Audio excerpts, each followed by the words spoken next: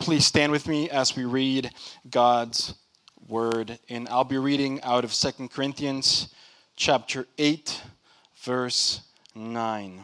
This is God's word. For you know the grace of our Lord Jesus Christ, that though he was rich, yet for your sake he became poor, so that you by his poverty might become rich. This is the word of the Lord. You may take your seats. Well, good morning, Taproot. My name's Jim, if you haven't already heard that. I'm one of the pastors here. And why don't I pray for us and we'll get started. Lord Jesus, we ask that you open our minds, open our hearts, that we may behold wondrous things out of your word. In Christ's name, amen. So if you're visiting us here today, welcome. If you're not visiting us here today, if you're regular, welcome. You're welcome too. But if you are visiting here and you want to maybe find out more about us, make a little bit better connection with us, maybe have us connect with you, we do have these connect cards in the back of the seats in front of you. You can fill those out and turn them in at the welcome desk, and somebody will get a hold of you and tell us more about us. Now, the saying goes, when the Washington State Legislature is in session, hold on to your wallets, protect your purse. If you got money, move it to the Cayman Islands and throw away the password. Right? I mean, they like to raise taxes. Well, some of you may feel that a little this morning because Taproot, as you were here for our family meeting last week, we're a little financially tight. That is having an effect on our staffing. We are going to lose one. And to follow that up the next Sunday with the treasurer getting up and talking about money, maybe you have that little feeling like, Okay, I want to put your minds at ease, relax. God does not want your money. He's got plenty of it himself. What he wants is you. And what he does to have you is he reveals more of himself to you, so that revelation is so compelling that we will want to know him deeper and we will want to be like him. Specifically, our relationship with this generous God will cause us to want to be generous like him. Now, before I get up here this morning, somebody came and told me, so you're going to talk about money, and that could be boring. Are you going to do a little song and dance for us to kind of spice things up? Okay, my objective this morning is not to test how well the emergency exits in the building work. I will spare you. You will thank me later. Okay, but again, if you're visiting here today and you're just checking us out of the church, you don't need to contribute. Just sit and enjoy, hear the teaching. But if Taproot Church is your home, if this is where you come to hear the Bible preached, if this is your community of faith, then this is your primary place to give. Now, we've been teaching on these things we call the essentials. And like the other essentials, giving is what we call in Christianity a work or a deed that we do. It's a discipline, it's an action that we perform as believers to grow spiritually. Giving is one way to, as we say, work out our own salvation with fear and trembling, as the Bible says. Now, doing the essentials does not guarantee you grow spiritually. But not doing the essentials does guarantee you will not grow spiritually. As the Bible puts it, faith without works is dead. See, knowing God deeper is dependent on first knowing him and then responding to what we know about him. This is faith and works. This is what's key. It's why we teach the essentials. Now,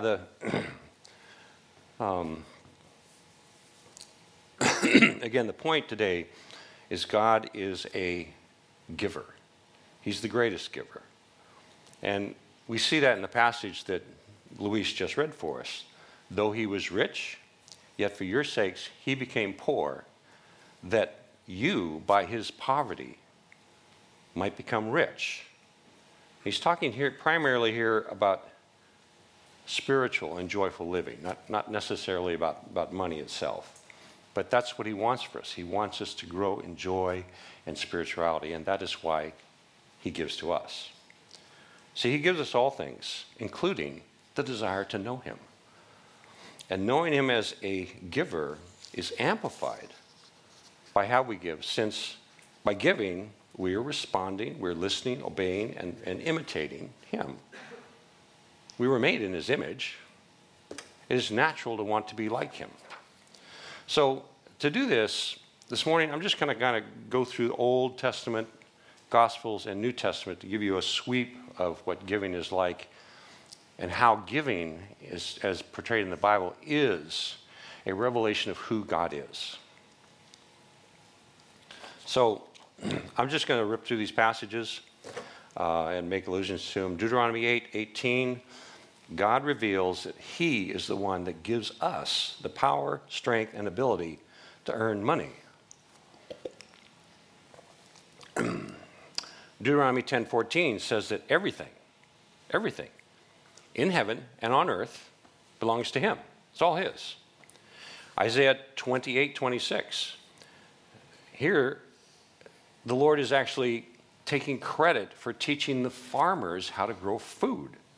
So all that we have belongs with him, or all that we have belongs to him, and all that we know, at least that we know is good, comes from him. Now, in ancient times, the Jews were required to give a tenth, or a tithe is the word for it, of their income. Now, this was given for several reasons. It supported the tribe of Levi, the tribe of Levi didn't inherit any land, so they had no land to grow food with. So they were given from everybody else a tenth of their income just to live off of. And it was also given to support the operations at the temple and the great religious feasts that the nation would have. And it was also given to support the widow, the orphan, and the foreigner. So what you see here is God is demonstrating himself as a giver. He's directing his resources in order to provide for those specific needs within the nation of Israel. Excuse me. I've been fighting a cold this week. Pardon me if there's... Anyway, you know the drill. You got a cold, yeah. So God is directing his resources to go to specific needs. And in the Old Testament, to not tithe meant you were robbing or stealing from God. Now, we also see in the Old Testament simultaneous giving of a tenth when Israel when they win a war, against someone. Or individually, when someone received a sudden, burst of wealth. It was a way of saying thank you and recognize that God had given them the victory in war and that God had provided the economic windfall. God is the giver. Tithing recognizes that as a way of saying thank you. Now, I don't teach that we are to tithe today. And the reason being is the Gospels in the New Testament have a little bit fuller picture of, not different, but a fuller picture of what giving is about. The tithe, however, it is a helpful principle because it gives us an idea of what an initial starting point would be for what we call sacrificial giving. It's enough that you can really begin to feel it when you're giving sacrificially. So what is sacrificial giving? Sacrificial giving is that which results from making choices to spend less on yourself. It means having a smaller economic footprint. It means choosing a less expensive lifestyle. It means fasting from desired yet costly purchases. It means giving up costly habits, etc. Sacrifice means paying now in exchange for reward in the future. So let's look at some of the little deeper heart issues, and for that, we now move to the Gospels, where when Jesus shows up. Now, he makes money a big focus when he came. In fact, he talks more about money than he talks about heaven and hell combined. It's a big deal. And what he's trying to do, at least I think, he's trying to expose the heart and motive behind people's behavior, particularly with money. He's trying to shift their focus from just this earth to the broader focus of heaven and what's going on.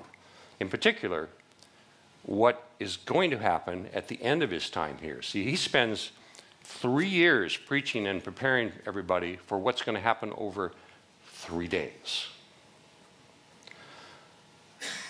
I think what he's doing is he's preparing us and preparing Israel at the time to understand what the Father was about to do by sacrificing his son at the time we call Easter. Jesus wanted Israel to understand that. And so this was one of his primary emphasis when he was teaching. Now there's several issues that he speaks to. See, we tend to trust in our wealth to meet our needs for security, comfort, enjoyment, meaning, identity, value, purpose. I mean, I can keep going. This is what we call materialism. It's the word for it. And it's looking to have our needs met without Jesus. Materialism is a belief in wealth that either minimizes or completely ignores God or anything spiritual or transcendental. Materialism attempts to manipulate us, and it attempts to manipulate others around us to our benefit. Now, another thing he speaks to is what's called legalism. Now, legalism is where, and particularly what Jesus would address, is some would see their giving as that which makes them special as believers, or more worthy of God's love because of what of their giving. Now, this form of legalism, thinking we are good enough to merit or can perform good works to earn God's grace.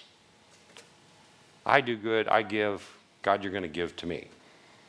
Prosperity gospel, for those of you that are aware of that. Legalism attempts to manipulate others and attempts to manipulate God. See, both materialism and legalistic legalism about money are manipulative. They're dangerous and wrong. Both are a form of idolatry. That's what the New Testament teaches. Now, wealth itself is not bad. It's not bad. It is deceitful, and it is temporary. Jesus said that whatever we value, whatever we hold, whatever holds our affections, whatever we treasure, whatever we protect, that treasure becomes the one thing that consumes our mind, our emotions, and our conscience. This is Matthew 6:21. The problem is not money. The problem is our hearts, which are so easily deceived, and we want them to be deceived. See, Jesus taught that we have a binary choice. Wealth and God are both masters. They want our souls. They require our souls. They both want all of us. It's an either-or choice that we must make as believers. We will serve wealth, or we will serve God. Jesus said there's no third option. There's no way you can do both at the same time. This is Matthew 6:24. So he's hammering this. Now, in the first century, so just so we have perspective on this, there were basically two economic classes. There were the poor, and the poor typically, that meant you earned just enough money in one day that you could survive that day. You really didn't have enough money for tomorrow or next week or anything else. Every morning you started over. not that different from what we see with the homeless today. They live day to day on what they got. Now, there were a few people in ancient times, in the first century, that were rich. Now, they had money, food, property, status, connections, privilege. They could last for days, weeks, months, maybe even years without really having to work. Their tomorrow was provided for. Check out the parable of the sower in Matthew 13. Matthew 13, 18 through 23. Jesus gives this parable to the crowd, and then with his disciples off to the side, he explains it more fully. And what this is he's giving an illustration of how various people respond to the teachings and the instructions from the Bible. And the response that people give that's most typical of the economic class that we live in today is in verse 22. And here Jesus warns that the cares of the world and the deceitfulness and riches of the cares of this world and the deceitfulness of riches choke the word. They choke it. See, the problem with serving wealth, materialism, regardless of your economic class, is that our wealth is slowly choking our ability to hear God and to have him change us through what we get out of the scriptures. That's the teaching of that parable. It happens slowly, so we don't notice it. Money, temporarily, satisfies our desire for security, comfort, enjoyment, meaning, identity, value, and purpose. It does, temporarily.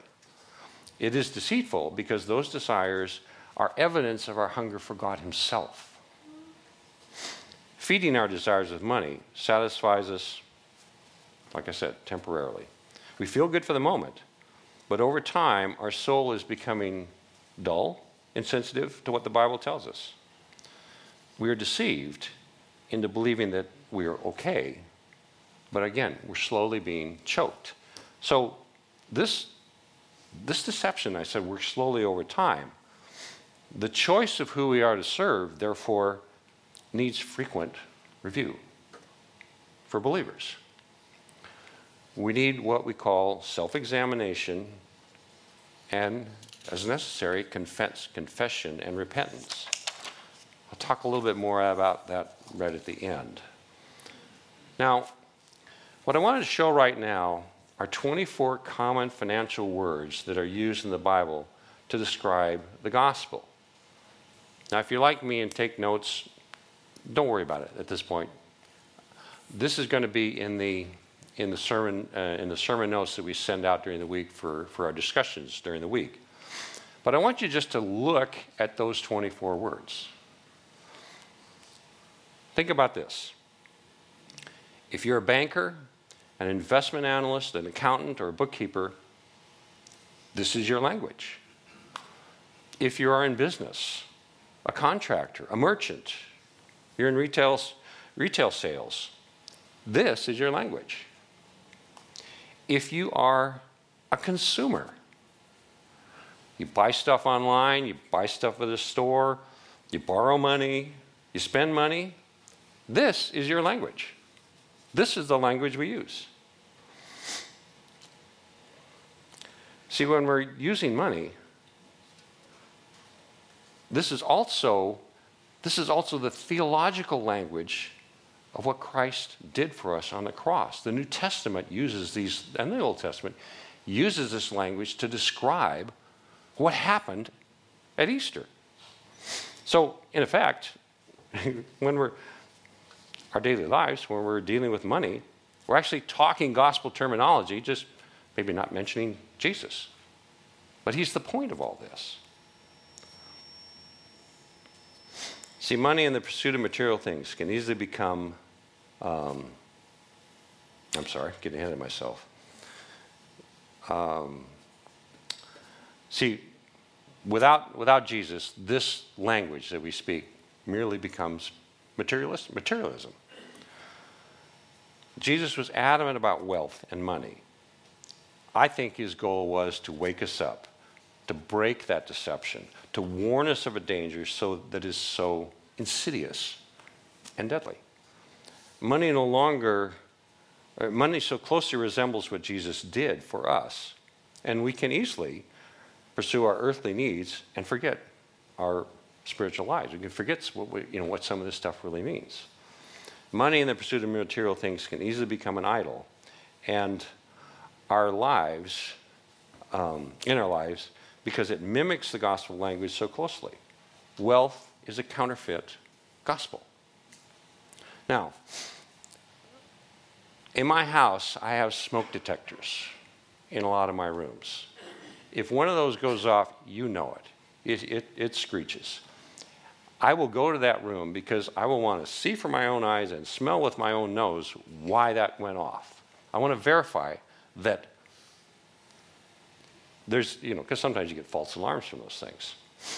Now, I also have in my house a single carbon monoxide detector.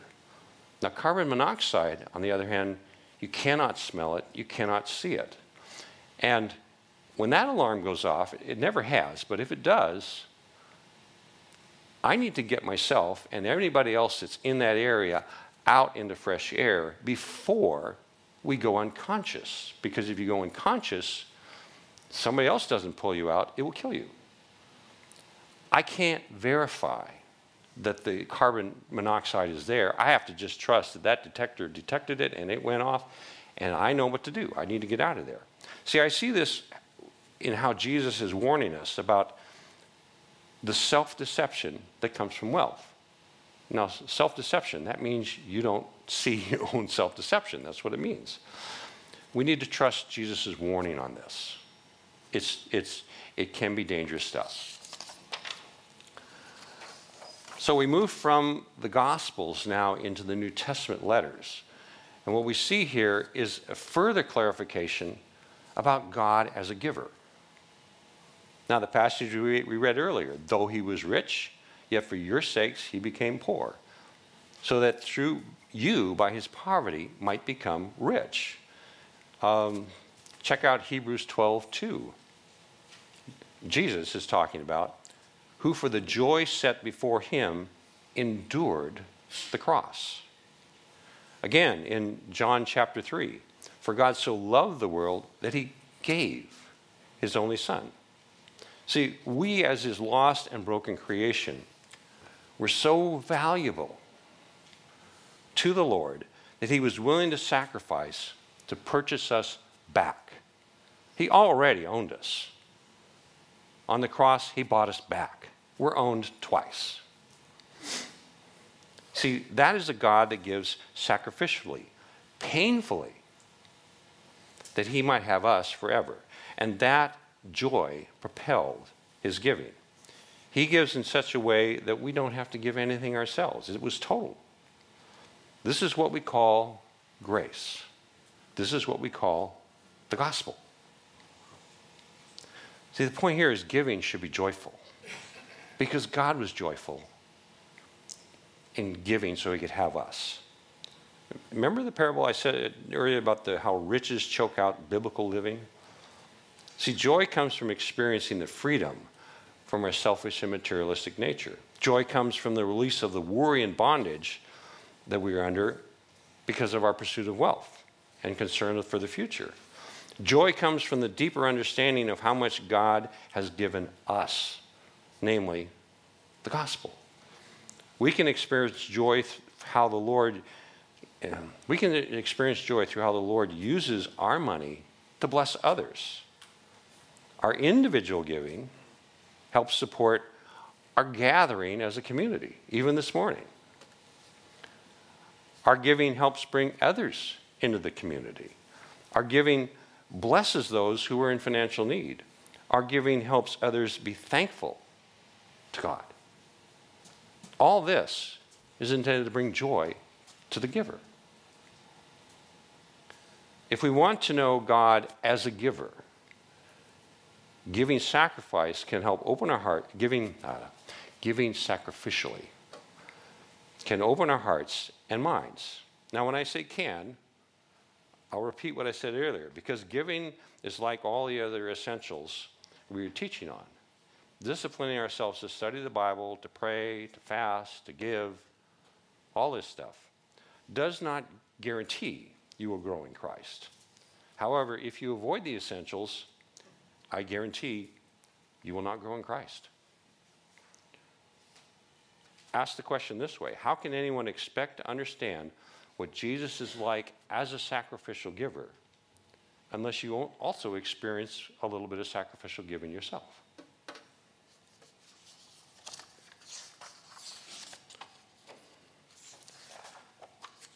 To make this a little more specific, it's my contention that unless a believer learns to sacrificially give, their understanding of the gospel is a bit immature, it's limited, it is vulnerable, and it is fading.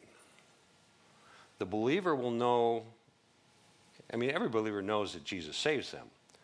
And we understand that. But do we want to go deeper and to understand more of his character?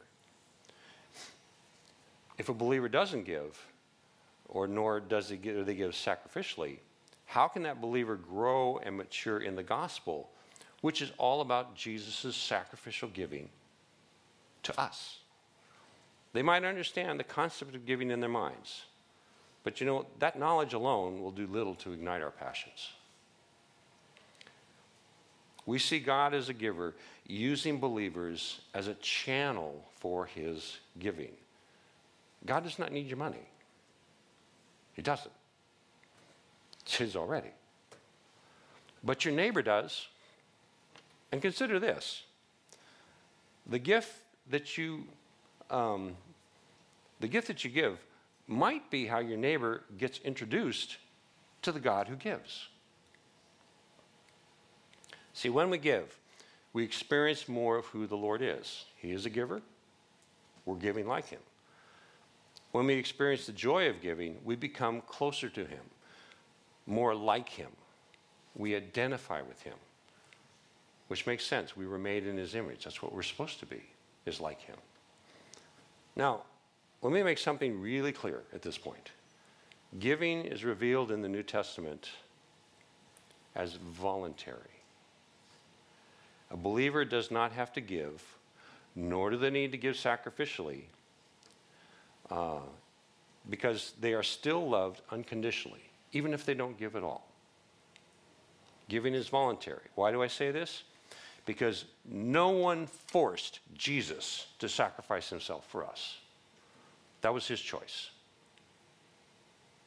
Therefore, he volunteered to die for us, so giving for us is voluntary.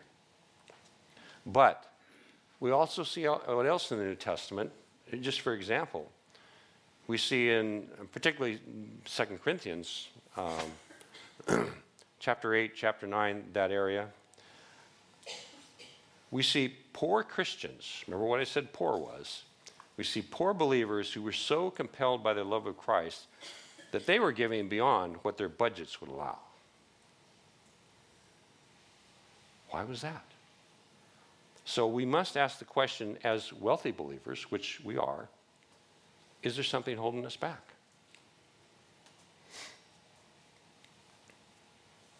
Why do some not give?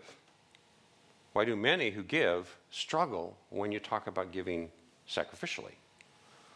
Why do some give sacrificially but still experience that reluctance, that compulsion, or even resentment when they do give? Well, I'm going to give 4 possibilities. There may be more, but these are the ones I could think of. First off, that individual might not be a believer. Now, that's no slam on unbelievers, but just think about it. How can someone expect to understand the joys of knowing God, be it through giving or other means, if they don't know him personally in the first place? So that's a possible reason. And I'm not saying people are not generous. Americans, on the average, give somewhere to be 2 to 3% to charities, at least what they report to the IRS.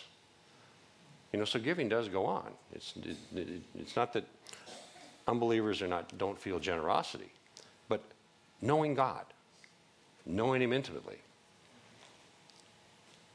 If you don't know him, then what would drive you to know him more? Second, a believer may not have the money to give as they desire. Now, this happens a lot. In this case, the person needs all the money they have just to live with. Now, I know many believers have seasons or period of time when they don't have much money. These times are often caused by some major event. You know, if you change jobs, if you're moving, if you go through a healthcare crisis that costs you something, if you have a major financial loss, or if you're making a major purchase. And there are also just life transitions where things are difficult. You're starting school. You're getting married. You're getting divorced. You're having kids. You're retiring. You're aging. Often these leave us financially limited. But these times, it may be difficult or even not possible to give at all. We understand that. But these times should be more of the exception rather than normal life. Having no money to give definitely could be an event. But what if it's become a habit or a lifestyle? Now, the third possibility, going back to the parable of the sower that Jesus gave, is that the care of this world and the deceitfulness of riches have choked Christ's words. The person in this case, they're a believer, but they lack the joy, the excitement, the passion for the Bible. This person does not feel the urgency to read the Bible, apply it to their lives, or hear it preached. The passion to know Christ that comes from a deep appreciation of his sacrifice is muted. The person does not feel the need to give. Now, lack of passion to know and follow Jesus can affect our spending habits and our lifestyle as well. I mentioned the difference between events and habits before. See, what we see in some believers that habitually pursue wealth to the point they do not have anything left to give. In some cases, we see habits of not giving, habits of not budgeting, habits of spending all that one has, habits of credit card borrowing, habits of seeking pleasure and fulfillment through money. See, these patterns or lifestyles can even put the believer in an endless financial crisis. It's like they never get out. In this case, we see a believer who is choking from wealth. Now, if someone is repeatedly unable to give, is this not evidence that their master is money instead of Jesus? Is this a sign that their master, in this case money, is repeatedly telling them no when they really want to give? See, it's back to that question of serving one or the other. And the fourth possibility is that the believer is arrogant, trusting in their wealth to provide enjoyment in their needs. And I take this from 1 Timothy 6:17 through 19, which I'll read to you. This is where Paul tells Timothy, command those who are rich in this present world not to be arrogant, nor to put their hope in wealth, which is so uncertain, but to put their hope in God, who richly provides us with everything for our enjoyment. Command them to do good, to be rich in good deeds, to be generous and willing to share. In this way, they lay up treasures for themselves. They lay up treasures for themselves as a firm foundation for the coming age, so that they may take hold of life that is truly life. He says, command the rich. That's pretty broad brush, and that's us. That's us. So I want to make this really practical for believers. I'm not going to talk about budgeting. We'll do that in a class someday. That definitely would bore you. But when we come to these scriptures, we need to examine our lives, which means we need to pray and think about how we give. If we need to, make confession to Jesus. It's a good idea to share this discovery with somebody that you trust and repent is the word we use, or to change. Now, here are some steps of examination and repentance. Remember my illustration about carbon monoxide detector? Listening to the Holy Spirit and listening to the Scripture. If these things set off an alarm in your spirit, maybe that's the Holy Spirit saying, okay, you need to pay attention to this. Now, I'm going to give a bunch of suggestions. You don't need to respond to all of them. Just start with what the Holy Spirit shows you as I go through them. First off, you're not a believer? Talk to us. We have some fantastic news. Are you a believer, but you're not part of a local church that you call home or identify with? Well, if you haven't found that church, find that church. Settle in and give. See, repentance means you need to find that church and give. Maybe you have found a church but have not yet committed yourself. Do you benefit from the teaching of that local church? Repentance means I'm making that commitment to that church. I'm going to get involved. I'm going to show up on more than just Sunday. I'm going to find a way to serve. See, every believer, I contend, I think I can back this up from the Bible, every believer needs to have a church home where they are seen and known by other believers. It's not enough just to slide in and get the teaching. You can do that online and nobody can see you. You need to be a place where people look at you and they say, okay, you heard this on Sunday and I was there with you, but I'm not sure I see it in your life. That is what church provides. Now, a little salesmanship here. At Taproot, Sunday's not our only time together. We have smaller gatherings during the week in the homes of various members. These home gatherings, or HGs as we refer to them, are where you can be seen and known more fully. You know, you're in a room with 8, 10, 15 people week after week. They get to know you.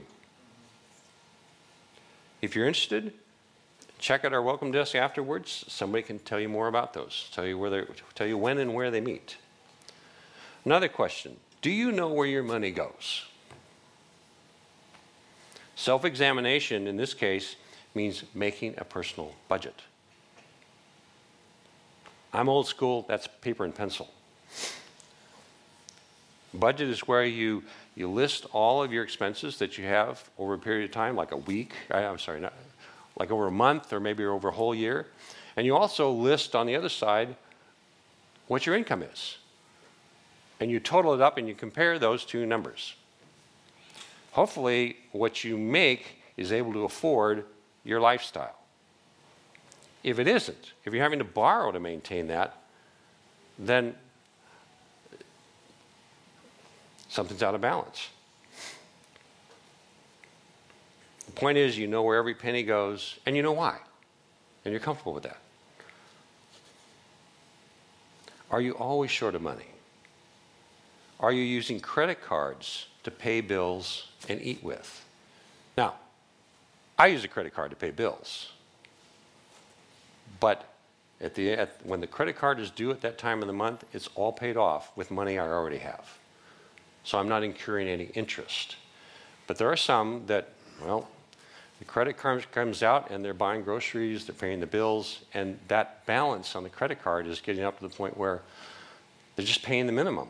You're not in a good place. You need to connect yourself to a financial advisor and repent of how you're spending your money.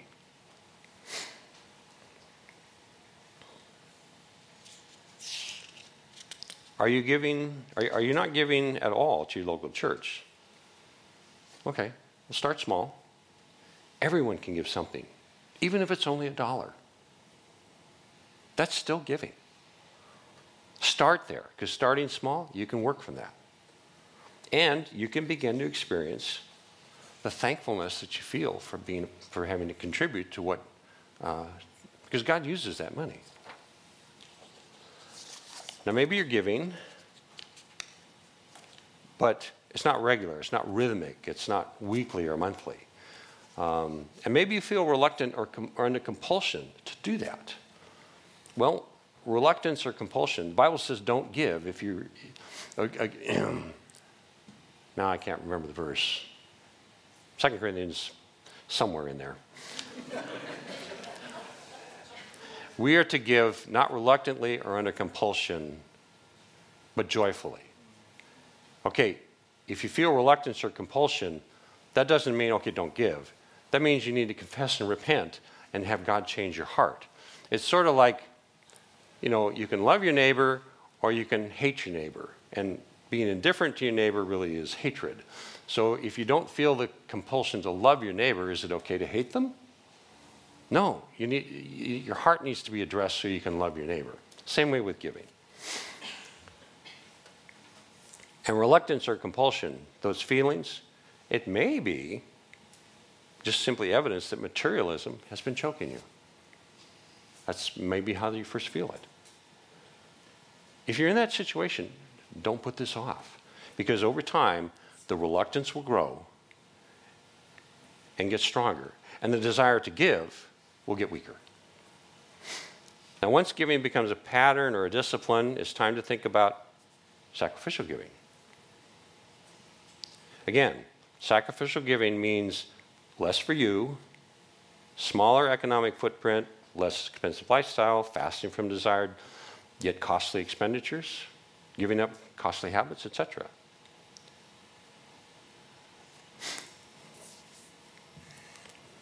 Time to consider that. Maybe there's some lifestyle changes I can make that allow me to do that. Well, now you're entering into, I'm making a sacrifice. I don't want to belittle giving $1 a week, but $1 a week is very small sacrifice, unless you're a kid and that's your allowance. $1 a week is not very much. You're not going to start to enter into that sacrificial understanding that comes from giving more, because you really don't have to think about giving $1 other than just remembering to do it. Do you repeatedly sacrifice to give, but experience regret or resentment? This happens. This happens. All I can say is, Jesus says we will have our reward in heaven. Don't lose hope. He promised he will deliver. Our sacrifices, that's what he said. Give, sacrifice, and you will be rewarded in heaven. And also, for many of us that give on a consistent pattern of time, it's kind of easy to forget the sacrificial aspect of that. If we go through something like a cut and pay, or if the legislature gets in session and our taxes go up, you kind of learn to, tighten up your budget, bring back your lifestyle a little bit, get back in balance. It becomes the new normal. At least if you're financially responsible, that's what you should do. But it becomes a new normal. You get used to living that lifestyle. The sacrificial part that may have brought you to there fades over time. Now, what I've found helpful, what we found helpful in our family, is anytime something changes, I'm retired, I don't get raises, but Janice does. So if we get a raise, it's time to look again, why did that happen? Is God blessing us so that we can bless more others, again, through giving? If we get a major financial windfall, maybe I discover I really can save a bundle of money on my car insurance through Geico. Boom! I saved some money. I saved some of the Lord's money. What does the Lord want to do with that? I'm not saying he wants you to use Geico. Okay. But you get the point.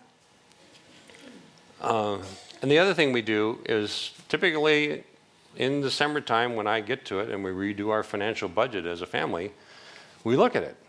This is where our money's going. Is this, is it time to think again what sacrifice is? And sacrifice doesn't have to be a big thing, but it is a thing. It's again reminding myself of what Christ did on the cross and saying, I want to understand enough of that pain and the joy that comes after it to appreciate more what Christ did for me. Now, Don't get me wrong about automatic donations. As your church treasurer, I love automatic online donations. I write checks to families that have regular monthly bills. I like to see the money coming in regularly. And I do it so I don't forget to do it. But the potential is I will forget the sacrifice it took to do it. Once your lifestyle is adjusted, like I say, maybe it's time to time to time reevaluate your giving. Ask the Holy Spirit to guide you in that. Because you may find some cash that can be freed up to, again, experience more joy through giving. Okay, band, you can come up at this point. See, giving does not change our hearts. The Holy Spirit does that. And he does that, in this case, so that we can give more freely. Now, the thought of personal sacrifice in giving does challenge our unseen materialistic attitudes. Confronting those attitudes through confession and repentance frees us to give, frees us to understand more of who Christ is, and allows us to live out a little deeper, more richer experience of the gospel itself. And that is how the Holy Spirit changes our lives.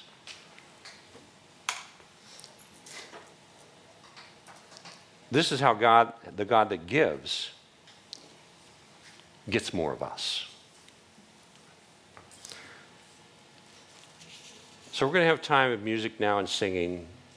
During that time, we have communion here set up for believers. You know, feel free during that time to come up. You take a piece of bread and you can dip it in wine or grape juice.